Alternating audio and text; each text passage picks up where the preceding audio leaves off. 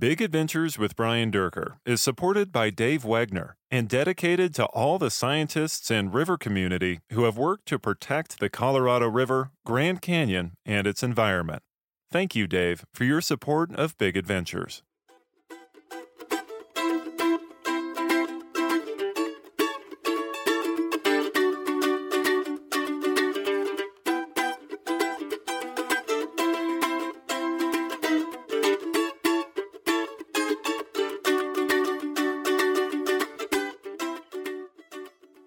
Octavius, can you say your name and spell it? Okay. My name's Octavius Seautua. That's Octavius Seowtewa. And I'm from Zuni. We're over here at what we call our sacred mountain, Toyalan, and been trying to do this podcast for, I don't know, probably a year, and finally getting this opportunity. And we're here in one of our most beautiful places. It's a nice spring up back here. Oh, yeah, it is gorgeous. I've been making numerous trips down the Grand Canyon. I work for the Zuni Cultural Preservation Office, and I'm the supervisor for the Zuni Cultural Resource Advisory Team. So this last trip, I think it was about maybe 3-4 weeks ago, I took some of the new young religious leaders that are taking on that responsibility of continuing our culture and our way of life. And so I took 8 new individuals down that have never been to Ribbon Falls, and getting their feedback from them, it was a spiritual moving trip for them. And so like I said, I've made 25 trips down the river. It's 25 trips now. 25 trips down the river, and I've been in through the high flow experiment, and then this March I got to go with the Park Service on the low flow, and I've never seen it that low before. So it was an experience being in the river and looking at some of those big boulders that make the rapids. Wasn't it? Now, yeah. We were lucky enough to be on that same trip. Right, yeah. And it was an amazing experience. We went clear from Tanner to below Deer Creek on the low flow. And so we had a really good luck. And one thing that was great about that trip, too, Octavius, for the listener, I mean, Octavius had a camera, and he sat up in the front of the boat, and it's some of the greatest footage I've ever seen down there, and it really, you had a remarkable result from that. Right. It was fantastic. Octavius, we'll get into more of that, hopefully, in our conversation. One thing I am anxious to ask you is, and I do this with our guests, sitting in this place, this is a remarkably beautiful setting that I wish all our listeners could be here with us if they were real quiet and respectful of this place. But to share Octavius's stories with us in this location is a real honor, and it's a thrill for me. And I think you guys are going to enjoy what we get out of this. But Octavius, I'd like to ask, and I always like to ask about the early Octavius, the early years. Can you tell us about exactly where you were born, and kind of tell us a little bit about your childhood? Oh, okay. Well, I was born here in Zuni. We have our hospital here in Black Rock. It's a little community. It just used to be the housing for the doctors that were there, but now we've put in some new housing units there that some of the Zuni people are now part of that Black Rock community. But I was born here. I went to school here, and oddly enough, being a religious leader, I went through 12 years of Catholic school. Oh, really? I didn't realize I went to Catholic school, and most of the time was pretty miserable, being told not to talk in my language, being punished for talking in my language. And I thought I had enough of that for 9 years, and I got a scholarship from the St. Anthony School. They paid for my way to go to school in the St. John's Indian School in Levine, Arizona, south of Phoenix. So I went to school there for 4 years, my high school years, and went through that. Was that a step up for you from the parochial school or from the Catholic school? Well, it was a really big change for me because growing up, I had grandfathers, grandmothers that only talked in Zuni, and our whole household was all in Zuni. And when I finally was sent away from Zuni, it was difficult for me because there was a lot of people there from different nationalities, different tribes, had their own language, and of course English was the only way we could communicate. And growing up just talking Zuni was difficult for me until maybe after a year I started making friends and really started opening up and learning how to communicate in English. And from there, it really helped me to pick up that English language. So it's my second language, but I'm still fluent in Zuni. But being away for that long, I came down with some sickness that even the doctors weren't aware, couldn't tell. They couldn't tell what it was. I went down to like 87 pounds. I couldn't walk anymore, and I had both of my grandfathers. They were medicine men, and they were the leaders of what I am the leader of now, the Galaxy Medicine Fraternity. And they, both of them, my maternal grandfathers, raised me from the sick bed, and so I was obligated to join their medicine society. And from there, when I was initiated, I took a really big interest because being fluent in Zuni, I could understand and picked up the prayers and the songs. But oddly enough, I noticed that our songs were not in Zuni. And I always had that question mark of where it came from until I joined the advisory team and did a lot of research, and I found out that all of our medicine songs here in Zuni are from the Toa language. That's Hamas and Cochiti. And so when I figured that out, I knew that our oral history of the medicine societies, looking for bandolier, traveled north all the way up to Bears Ears through Moab, Arches National Park, and all the way up to Mesa Verde, Chimney Rock, and then Bandolier. When they got to Bandolier, they received all the medicine songs that we use now. And they were the ones, once they acquired the information and the knowledge of the songs, they finally ended up in Zuni, here in Itiwana, where the people are already settled in the middle place. How interesting.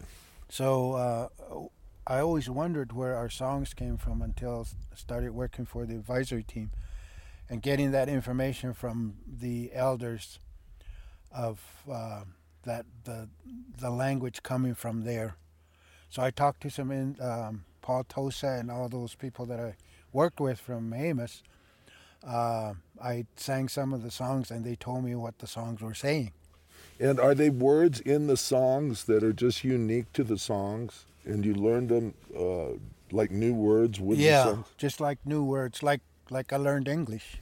Uh-huh. I had to learn these words, and being there constantly, just every time that there was a gathering, listening to the songs. And what made it easy for me was my grandfather. He was the leader of the medicine society, and he had a lot of sheep and had some cows, some horses. So he had a farm up in Nutria that my father would drop off right after school was out. He would drop me off the next day, and I spent my whole summer with my grandfather. And at night, when we put our sheep in, after dinner, he would fix something for us to eat, and then he would sing these songs. And after all of the songs, he would identify, this is the name of the group that I sang to this evening. And then he would do a prayer, and then we'd go to sleep. And we'd do that every night, different songs. Without knowing, I started picking up on those songs. Oh yeah, how fantastic. So when I got initiated, I sat down with the elders and I started singing, and they were looking at me. Who's this young guy singing the songs? Until my grandfather said, "He's my grandson." That's my grandson, and he's going places. So when both my grandfathers passed away, my uncle became the leader, and he wanted me as his second in command. Mm-hmm. And being that young and taking on those responsibilities, I tried to get away from it, using different excuses, not doing it. I went to my parents, and they said, "It's an honor." I asked my grandmother and said, all your grandfathers were leaders of that you were chosen." And I asked my wife, and I said, "It's not up to me, it's you. You're the one that's the medicine man." And so finally, after thinking about it, and I accepted to be a part of the leadership. And then from there, picked up all the songs, all the prayers, and when my uncle passed away, they wanted me to be the leader, and out of respect for my uncle, I said, "I'll wait 4 years. We'll go without a leader, but since I'm second in command, I'll do the things that I need to do." And so I was looking at some of my young initiates who I could put in as my second in command. And do you have a group in mind that could take that role? I've already, the person that I initiated, I asked him, because different clans have different roles, and in order to be the leader of the Galaxy Medicine fraternity, you have to be either a Crane clan or a child at the Crane.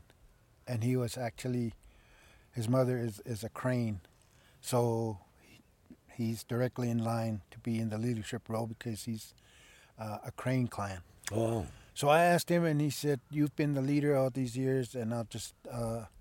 like me, I asked him, and he didn't say anything. Yeah, he felt the same way, like, whoa.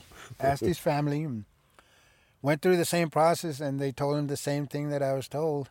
And so he accepted that position, and from there, and he was pretty open and learning a lot really quick. And so right now, if I go anywhere, I don't have to worry about that part of my obligations, because I know somebody's here taking care of me. So how old of a gentleman is he? I think he's probably in his 34. Oh, wow. So he's still kind of young, and that's what I was looking for. And he's always there. He's always there and listening, and now he's a big part of our when we do sing for different occasions, that he's there and he knows the songs. So. Oh, that's fantastic. And that makes you feel better. It must be worrisome in this modern age to keep your traditions with all this stuff coming at young people and stuff. Just like you know, when you took that role, it's gotten a lot more complicated, hasn't it, for I think kids? With all the smartphones, the tablets, the computers, really makes it difficult for because we don't have all this information in a laptop or in a smartphone. And for the way I learned, it has to come from the heart. You have to have the desire.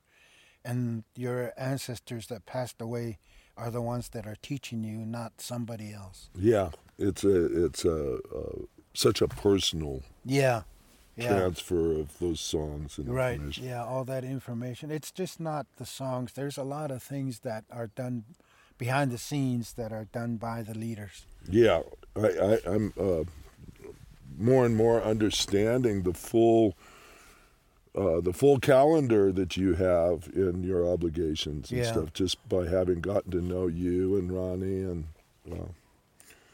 now, what is the population of Zuni? Well, I think we're not. We have been updated with the last census, but it was well over 10,000 that are living here in Zuni. But we have other young people that went to different universities and got hired on by either universities or different companies that are all the way up to Seattle, Washington, Chicago. There's Zunis, young Zunis Texas has a lot of young Zuni people there. Once they completed their education, they found jobs within the states. But during big religious gatherings like Shatlako and First Rain Dance, everybody comes back to Zuni. Yeah. And so we have a lot of our young people coming back to Zuni and being a part of our two biggest celebrations that we have here in Zuni. And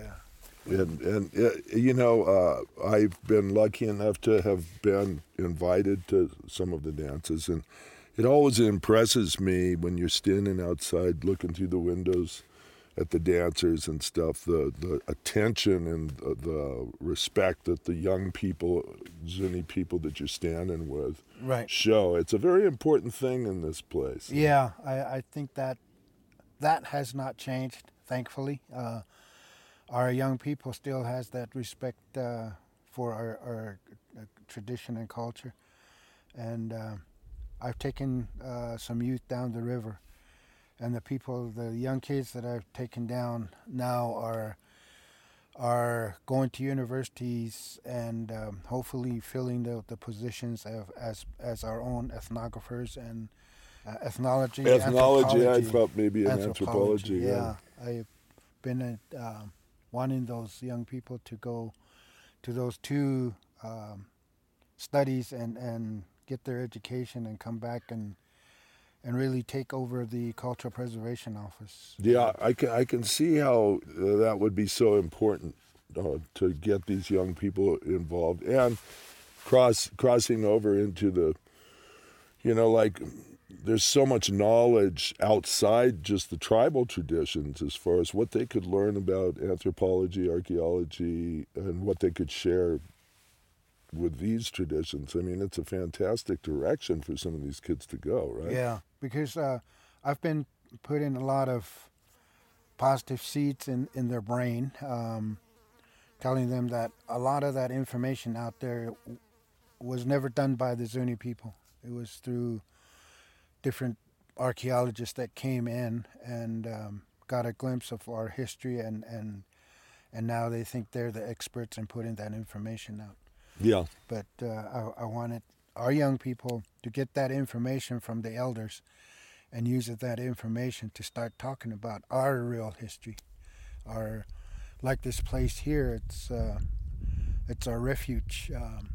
We survived the Pueblo Revolt here, and our oral tradition also states that we survived the Great Flood up there. And those white bands around the Toayalan here is our marks that the foam made when it was receding, the water. Yeah.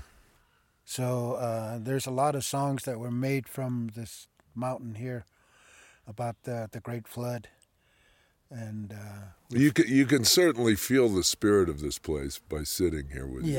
It's a remarkable spot. I was trying to figure out a place where we could be isolated and just sit here and talk, and I think this is a really nice spot here. Truly honored that you would bring me here for this. And, a question I've often thought of, just by history and proximity to the Hopi, can you share with me, aren't there shared songs in some cases? And what sort of relationship historically have the two tribes had? We've always worked together as a tribe.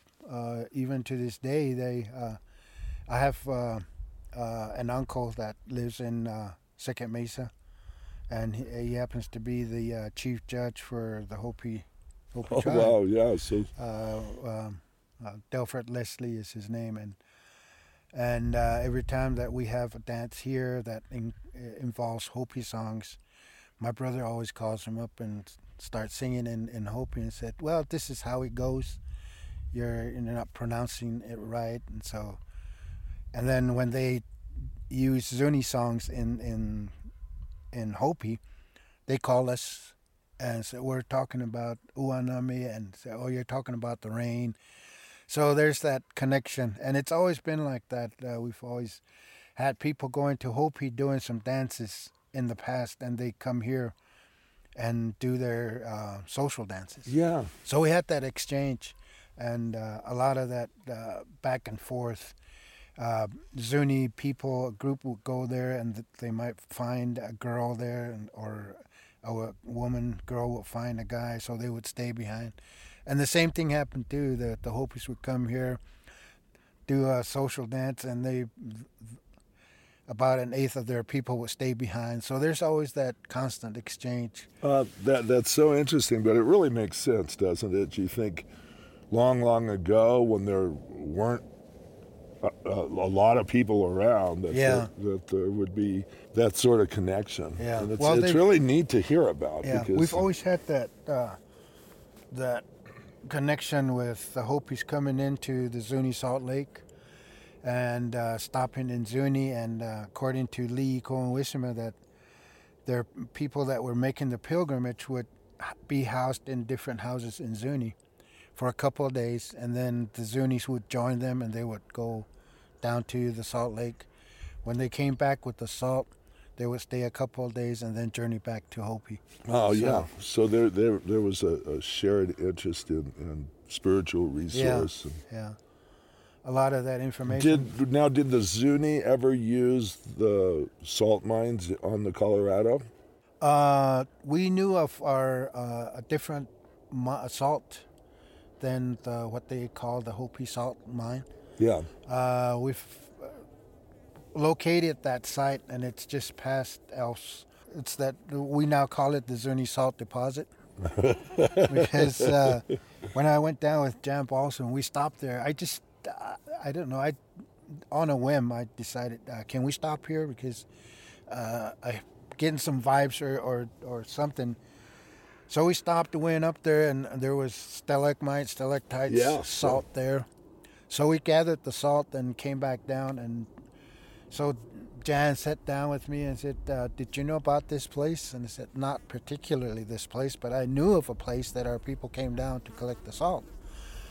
And he said, well, and I said, Cushing actually was taken down here by the Zunis, and he talked about the salt deposit. And it wasn't the salt mine, so I knew it wasn't the one by the confluence. So, and then Jan said, Balsam said that they found a pottery bowl down there, and it had a salt rim around it. Oh, wow. And so I figured that you probably knew about this place, and I said, no, but now I know. And so I said, if you found that, it was not accidentally forgotten. Our ancestors intentionally left it behind, so when we come back, and if archaeologists found it, then we can say that it's our ancestors' reminder that they collected the salt here. Oh. So when they found that bowl, I said it's a reminder. They didn't accidentally leave it. They intentionally left that behind. So when we came back, it was a signature to tell you. Yeah. And if you don't mind my exploring this. The Hakatai mine, or not the Hakatai, excuse me, the Okra or the Hematite mine down below 200 Mile on the Colorado. That was probably similar in the fact that it was explored by your ancestors, as I understand. Yeah, well, that was, I think that was really the main reason why they made a pilgrimage, was to Ribbon Falls, from there to the hematite mine, the collection. And we stopped again this trip, and each one of the young leaders got a nice bag full of hematite to bring home. So so you stopped there.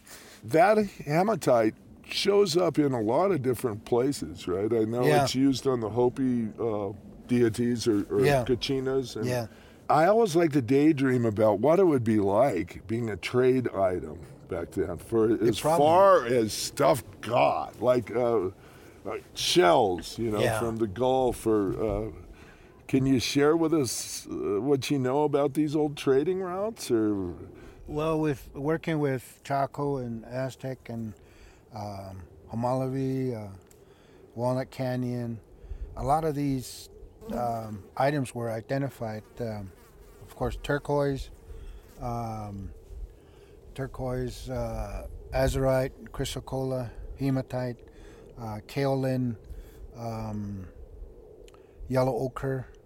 These are all the primary colors that are used in ceremonies, not just by the rain priest, but all the societies, the Kiva groups, the medicine societies, all use the paint. And having an opportunity to find out that all of these places also use the same colors. So if you have an item and you come into a place where people are gathered and you have something to trade, and if you have something that they really want, then you're accepted into the community because you have the trade item that people will use. And You're the right guy. yeah, you're the right guy to be accepted into this community. Yeah. And I think that's what happened is a lot of people found out what was really needed. They would go out and collect and go to all of these different places. And I'm pretty sure some of these people were very well known within the communities of if the person is coming in, then the people in the village would gather what they can trade to this individual for what they need.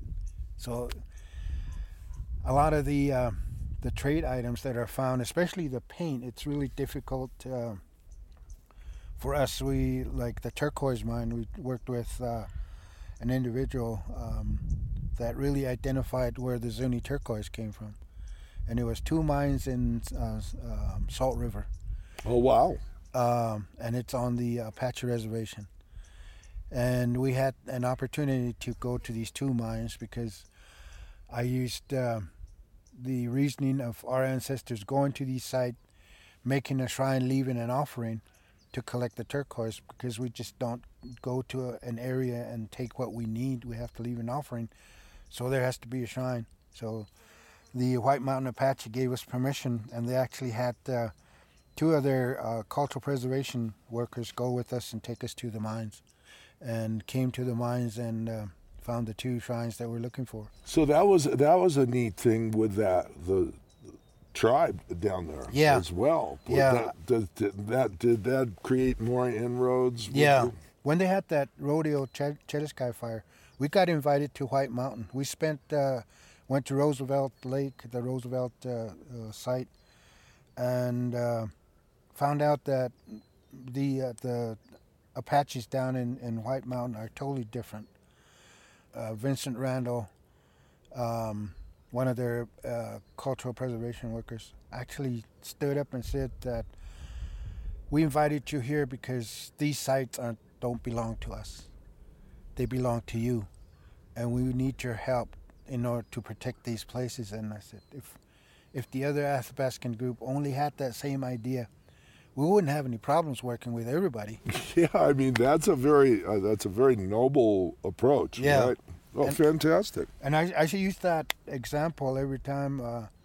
Instead of trying to be a part of somebody's culture, just accept that federal government put us here, and I know that these sites belong to you, and we need your help in protecting these sites for perpetuity. And I said, man, if the other tribes work like that, we wouldn't have any problems. But fortunately, we're still encountering a lot of the negative feedback from the other Athabascan tribes. Yeah, and with the changing tides, it really brings up how important of a role you play and bringing new people into the traditions of your tribe. I think some tribes are having trouble with that natural progression of oral history. Yeah. And, it's a difficult thing. Yeah. Well, because when I first started working, I went to museums, I went to national monuments, and the other tribes like Acoma or Hopi would be there first. And when we got there, I said, well, Hopi came in and said, this is all theirs. And I said, okay. Well, Zuni's here, and now I say, this is all ours. There you go. It's all ours. It's all ours. But I think that is changing, that concept, that narrative. I've been working with Stuart Kuyamtua, and then now Teresa Pascual from Acoma, and they've been listening to me about this idea, the concept of our people being together a long time ago to have that shared culture of community lifestyle, community completion of ceremonies. We all have kivas, we all have plazas, and we all have clans. Yeah. So how can we be so identical and some tribes still saying that they're different? How can that be? No. So now they're listening to us, and I've been trying to get all the Puebloan people to make one statement saying that we are the same people. In the past, we were probably together more than we understand, but to have that same shared culture of plazas, kivas, community lifestyle, we had to have been together a long time ago to have that same concept of who we are. That really makes sense, doesn't it? Yeah. And you just look at the human experience of all people. One day on Earth, there were very few people. Right. And so now there's all these different groups of people, but there is a connecting element in all people, especially Athabascan, or the tribes are so local in their proximity, and it's hard to imagine it being any other way. Yeah. That's brilliant stuff. Also, working with the 4 southern tribes, we have different cultures, but we've started a small group of young people called the Tribal Monitors, and I was the student for the first training, and when they put us together, I had one young woman from Akchin, one Tahana Antam, myself, and a Hopi. They put four of us together, and they wanted us to. They took us to a place like this and gave us, okay, from there to there, see what artifacts you find, see what you can identify as being a TCP, and make a map. And started talking to the young ladies, and they were telling me that the saguaro cactus was their reincarnation of their ancestors that passed away. And I never knew that. And so that turned me on. I said, now that you identified that as being sacred to you, next time I come back and I have to make a report, I'm going to say that this plant is sacred. This plant is sacred because of the information that I acquired from another tribe. And now I want to support them and say that this is also sacred to the Zuni people. So if we have that concept, if we have that understanding of, and coming to a realization that we might be different in different ways, but having this spirituality, the connection to the plants, the connection to materials, minerals, connection to the land, the view sheds, the site, everything that we understand is what they're also talking about.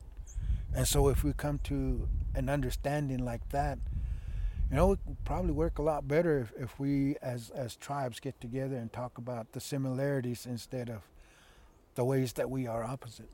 Well, it's just like a family, each child is different, but they're still brothers and sisters. Yeah. And you wouldn't want them to be all exactly the same anyway. No. Well, I've got a good example. I had 10 brothers and sisters. I lost one brother, but 2 of them were military, went different ways, but coming back together and family celebrations like graduation, we come together as a family, and I think that is a really good way of looking at the way the tribes should interact with each other, like a brother or sister that have been gone for a couple of years, but we're still back together again. Yeah, I think that's a great.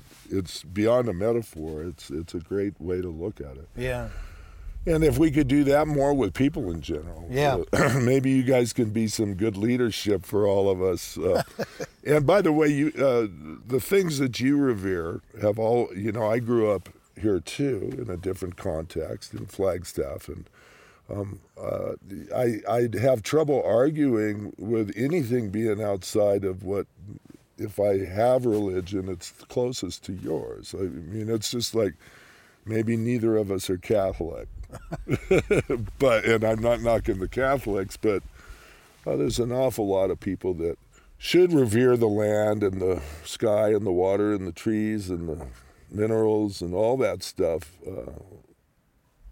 more sacredly. I mean, it's just how it's been tough on our Mother Earth because more people don't feel what you're feeling. But indeed, a lot of people coming from my context do feel, but they're kind of more confused. You have more of a focus on that tradition. Yeah. Well, and I think being around that, we learned from you, which I really wanted to say. Well, I got it from my grandfathers. You know, I was so fortunate to grow up with both of them that learned a lot from them, and having that understanding of respecting the earth, because if you respect it and treat it right, it's going to respect us being farmers. You respect the earth, it's going to multiply into more food for you. It from what I can see, you guys are doing the right thing in that you're honoring the ancestor and taking their wisdom along with that honor, and it's a great thing to see, and it teaches people too that get to know you guys. You know, teaches us all. Yeah. Well, that's why we have beautiful places like this, because, we almost went into that way of life where people sell things from Mother Earth and all for the betterment of themselves. And they say it's for the tribe, but we had a governor that did some exploration for gas, natural gas, CO2, and coal. And we had all four of them here on the reservation. And when the religious leaders found out that our governor was in the process of starting mining for these gases, the coal, that the religious leaders got together and went to our governor and told him that we should never profit from Mother Earth. And we had a governor that listened to the religious leaders, and he put a stop to it. So to this day, we've never drilled anything from Zuni. We've never profited, like timber sales, nothing. We've managed to hold on that respect for Mother Earth. And when I go to meetings, I talk to the other tribes, and I say that Zuni should be the loudest voice for respecting Mother Earth, because even to this day, I know the companies are coming back in and asking our governor if they could tap into those and see if the resources are still there. They're still there, but we're not going to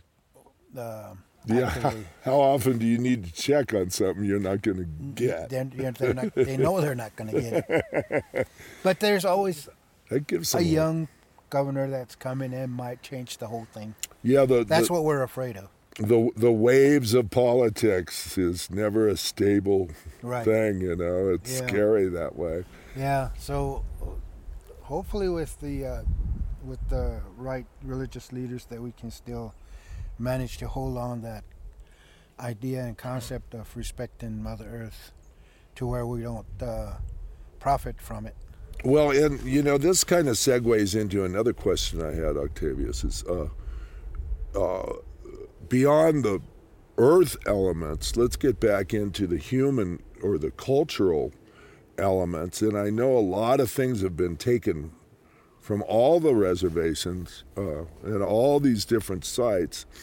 Are you having luck repatriating? Are you getting things returned from, and you know, to give them a little bit of a break, the guys that end up with these collections, in the old days, if you had a big ranch and found things, they ended up on your mantle, and it was looked at completely differently than it should have been. But it's much more acute awareness of the importance of spiritual, tribal, ancient objects and stuff. And I just was curious as to how are we doing with repatriating that stuff back to the tribal people?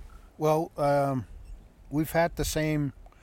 We had Perry Zaidias. He was a Bo priest, and he was the one with Barton Martza and Governor Lewis actively started researching where we had the Ahayuta, the protector of the Zuni people, were taken off from this very mountain here and taken to all these museums.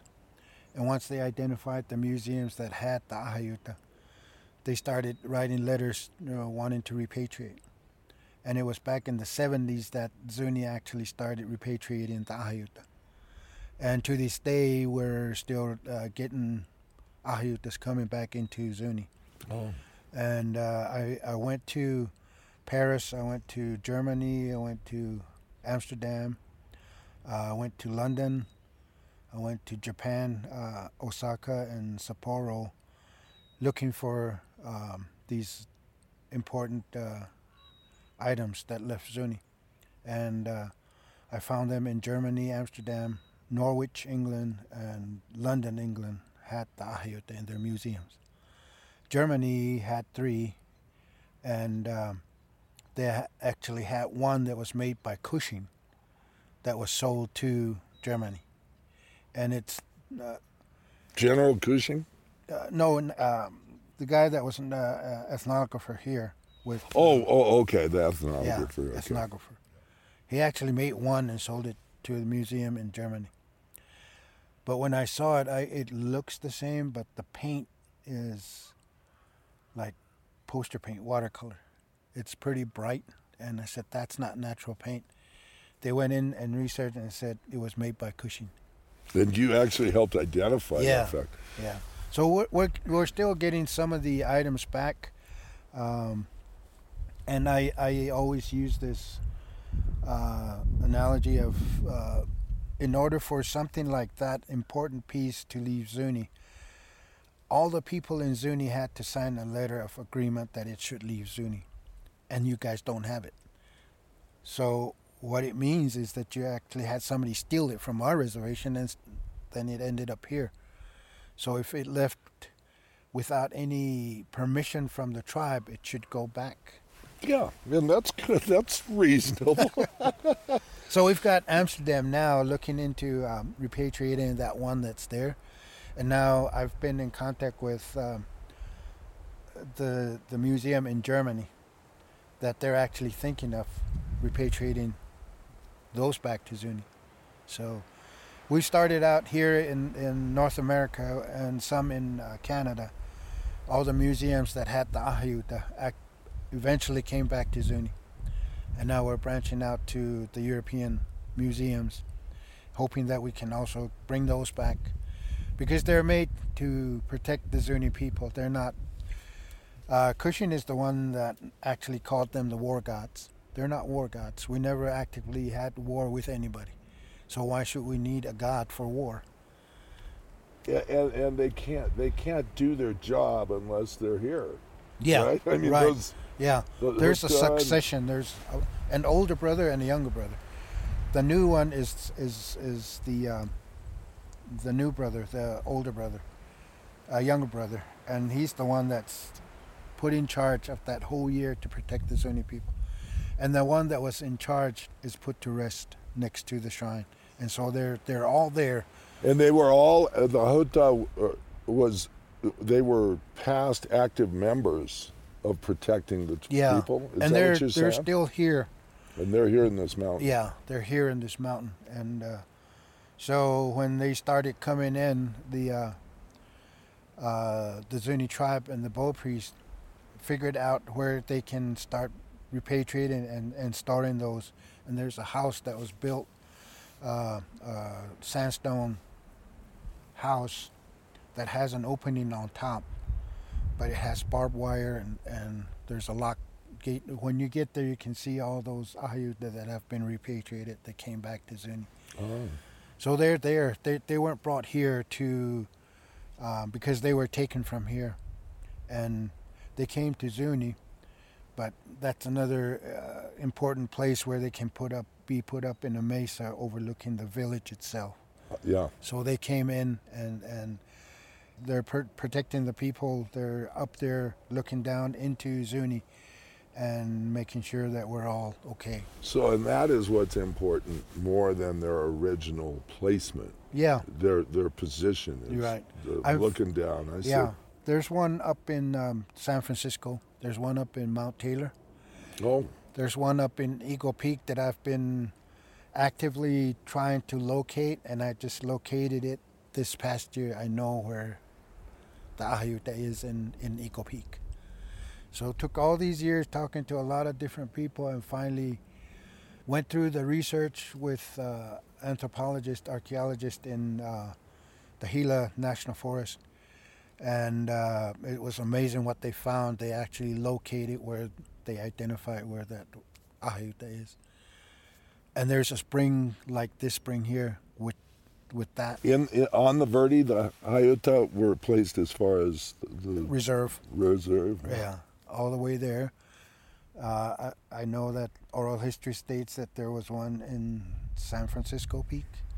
Yeah. Mount Taylor. So, yeah, and that would make sense, wouldn't it? Yeah. But those are a long ways away. Yeah, yeah. So look at all this giant valley that both San Francisco and Mount Taylor, this whole valley, was meant to be protected by the two Ahayuta, the older brother and the younger brother. So a lot of these places were identified as being prominent places where they would be put in a shrine for protection of the people that were in the valley. That is very, very wonderful information right there. And yeah, you guys that are listening, if you could see the valley and see where I'm sitting in this mountain above me, I wish this were a video thing. You can only rely on my soothing voice to let you know the energy you feel from this place. It's fantastic. And I have just one more curiosity about the Spanish influence in Zuni. And can you share a little bit of a history that went along with the Spanish, the early explorers, the first? Yeah, the first European contact was in Hauiku. Uh-huh. And there's a lot of research that was done, different types of research. And they were saying that Acoma was the first European contact, but with the evidence that was found in Hauiku, that was the first European contact. And that was the first battle that the native people had with the Spanish coming in, and that was the Battle of Hauiku. And Jonathan Demp got funding to do research, and he actually took a lot of the metal detectors and everything. He found a lot of artifacts that came from Spain. And two of the most important items were the cross bolt tips and then the arquebus balls. Oh, yeah. Uh-huh. So when they found the balls, they wanted to compare the impact on those arquebus balls. So I told Jonathan, I said, I have a 50 caliber muzzleloader that we can go shoot at a loose pile of sand and figure out how much powder was used. So instead of CSI, ZSI. Yeah, ZSI. You get me. And we took it out, and I put in 100 grains, and it almost flattened the ball. I said, no, it's not that. So I kept putting less and less until we found the ball and compared it, said, no, still too much power in it. So I went less and less, and I said, I'm afraid to shoot it now because my projectile, the round ball, might get stuck. So I put the cap on, fired at the same soft pile of sand, and it just went poof. A little fire came out, the ball, we could see the ball go and hit the sandbank. We picked it up, and it was identical to the one that was found. So they didn't have much power in their packet, so to speak. It probably didn't kill anybody, but I'm pretty sure if it hit you with the heat, the burn, it'd at least make you angry and give you a bruise.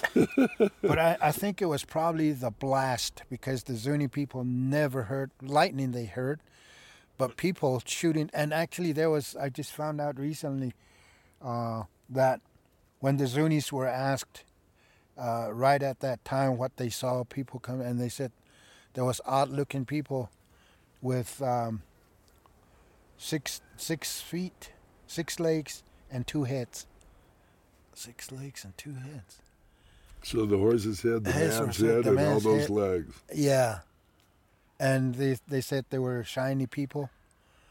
Might have looked like aliens coming in, but at that time, it would have. Yeah. It would have. But it was there in Hawaiku that they had the first battle. And I was told that all of the young ladies, the women, left Hawaiku and went to Hopi. And there's a place for protection. For protection. And there's a place in Bobkavi that the Hopis identify as that being the place for the Zunis, because that's where they survived. The Hopis took them in. And now, was there immediately a rejection of the Spanish, or were they brought in and then it decided they were not good for the Zuni, or it was immediate rejection of their way of life, their way of approach to... Their way of approach, right. Yeah. There was a lot of bad things that were done to the Zunis just to put the church in. They were forced to work, and if they didn't work, their children were captured and used as hostages. And some of them had their arms and legs chopped off. Oh my goodness. So a lot of bad things happened just to build the churches that are... And that's why we're not like the Rio Grande tribes. They have feast days for honoring their saints. We don't have anything like that in Zuni. So and this is also the place that after the Battle of Hawaiku, the people ran from there and told the other, like Matla, Kekechipa, all of these other villages that were there, were told by the people that were running away from Hawaiku, and this is where they came for refuge. Mm-hmm. And I've heard that when the Spanish came in, they tried to get to the top and they couldn't. And the Zuni people up there were throwing rocks and everything down, and there was some Spanish helmets. The cone helmets were identified down here. Oh, really? And they're still found. Some of these artifacts from Spain are still found within this area here. Oh man, that just takes you back, doesn't it, to think of that sort of an assault on generally a peaceful, kind place. You know? Well, like I told you before we came up here, there's 2 big villages up here, and that this is our main place of protection. Is how we survived, was to eventually end up there again. And obviously it's protected and isolated. Very very few people probably go there now. Yeah, very few people. It's a very protected area. Yeah. In the past they let different people, like the doctors, but I think now they're mainly allowing just the Zuni people to go up to the top. Well, I'm certainly, like I say, honored just to sit at the base of this mountain with you. There's a Zuni guy that has one of those, what are they called? Like a little helicopter, drone. Yeah. Actually flew one up there and videotaped the whole top. And it's in, I think, might be in YouTube. If you go to YouTube. Zuni Toayalane, or I don't know why some people call it Corn Mountain. But it's not corn. Toa means ancient, so it's the ancient mountain. But there's another word that Atoa is actually corn. So somebody up at Weskushin found out Atoa and Toa almost sounds the same, so he called it Corn Mountain, and that's what people call it. We're trying to change it to the ancient mountain instead of Corn Mountain, because I don't see any significance this being a corn mountain. Right. No. No, it's good to get things straight, you know, and think of all the crazy things that have happened from poor translation. Yeah. You know, in this world. And it's still happening. But, yeah. You know, we have to be vigilant and wanting to put the right information out. And I think we're now in the process of being a better voice for the Zuni people and putting that information out ourselves and changing the narrative of all the, like Chaco, for instance, Salmon Pueblo, Aztec, all these places.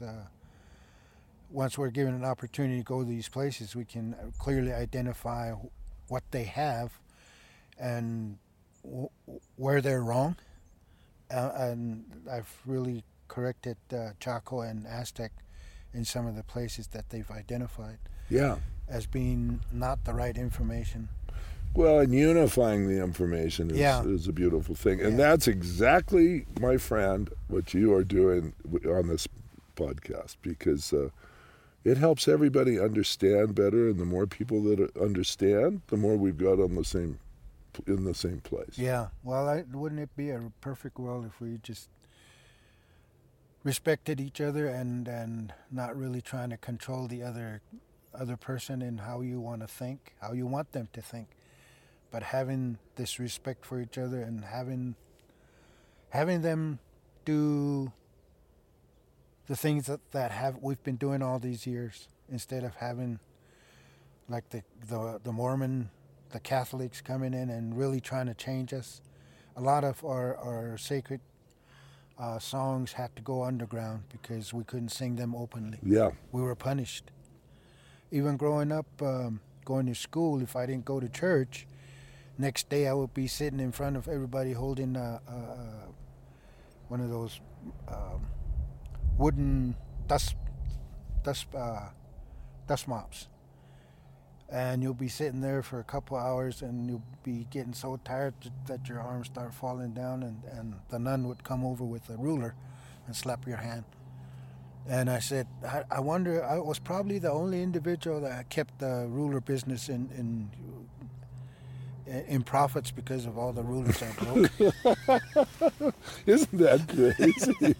Well, keep breaking those rulers, Mr. Octavius, and I think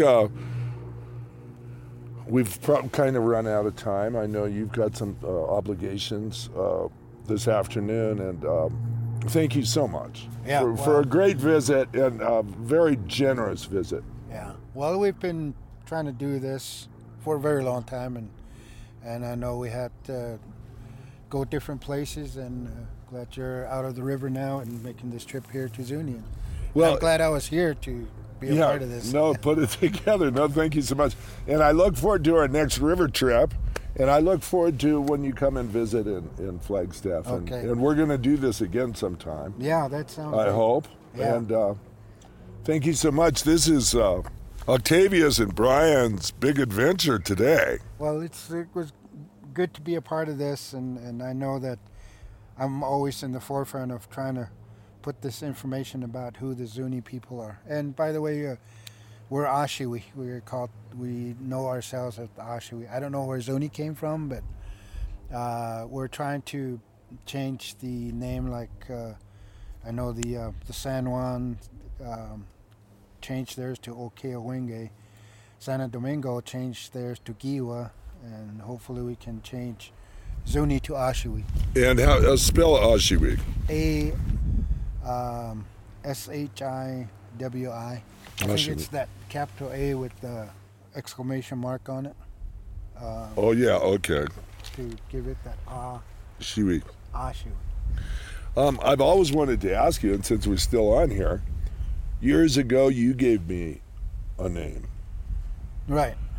Namdasha. Namdasha.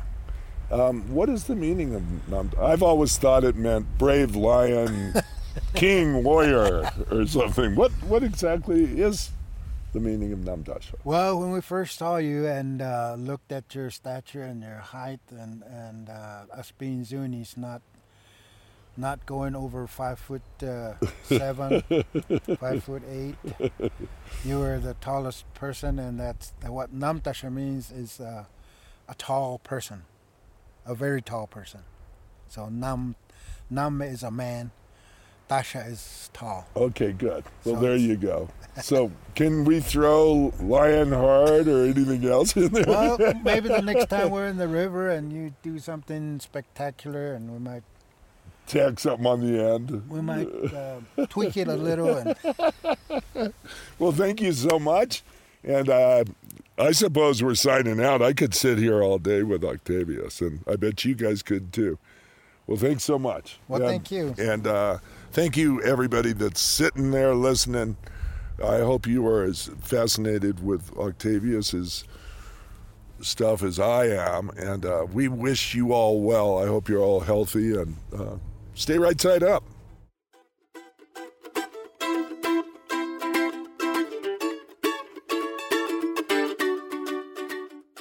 Big Adventures with Brian Dierker is supported by Dave Wagner and dedicated to all the scientists and river community who have worked to protect the Colorado River, Grand Canyon, and its environment.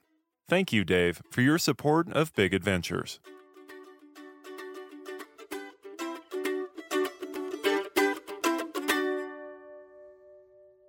Big Adventures is produced by Brian Dierker, Margaret Knight, and me, Gavin Bugner. Bill Gleckler and his mandolin provide our music. If you like our show, please subscribe wherever you listen to podcasts.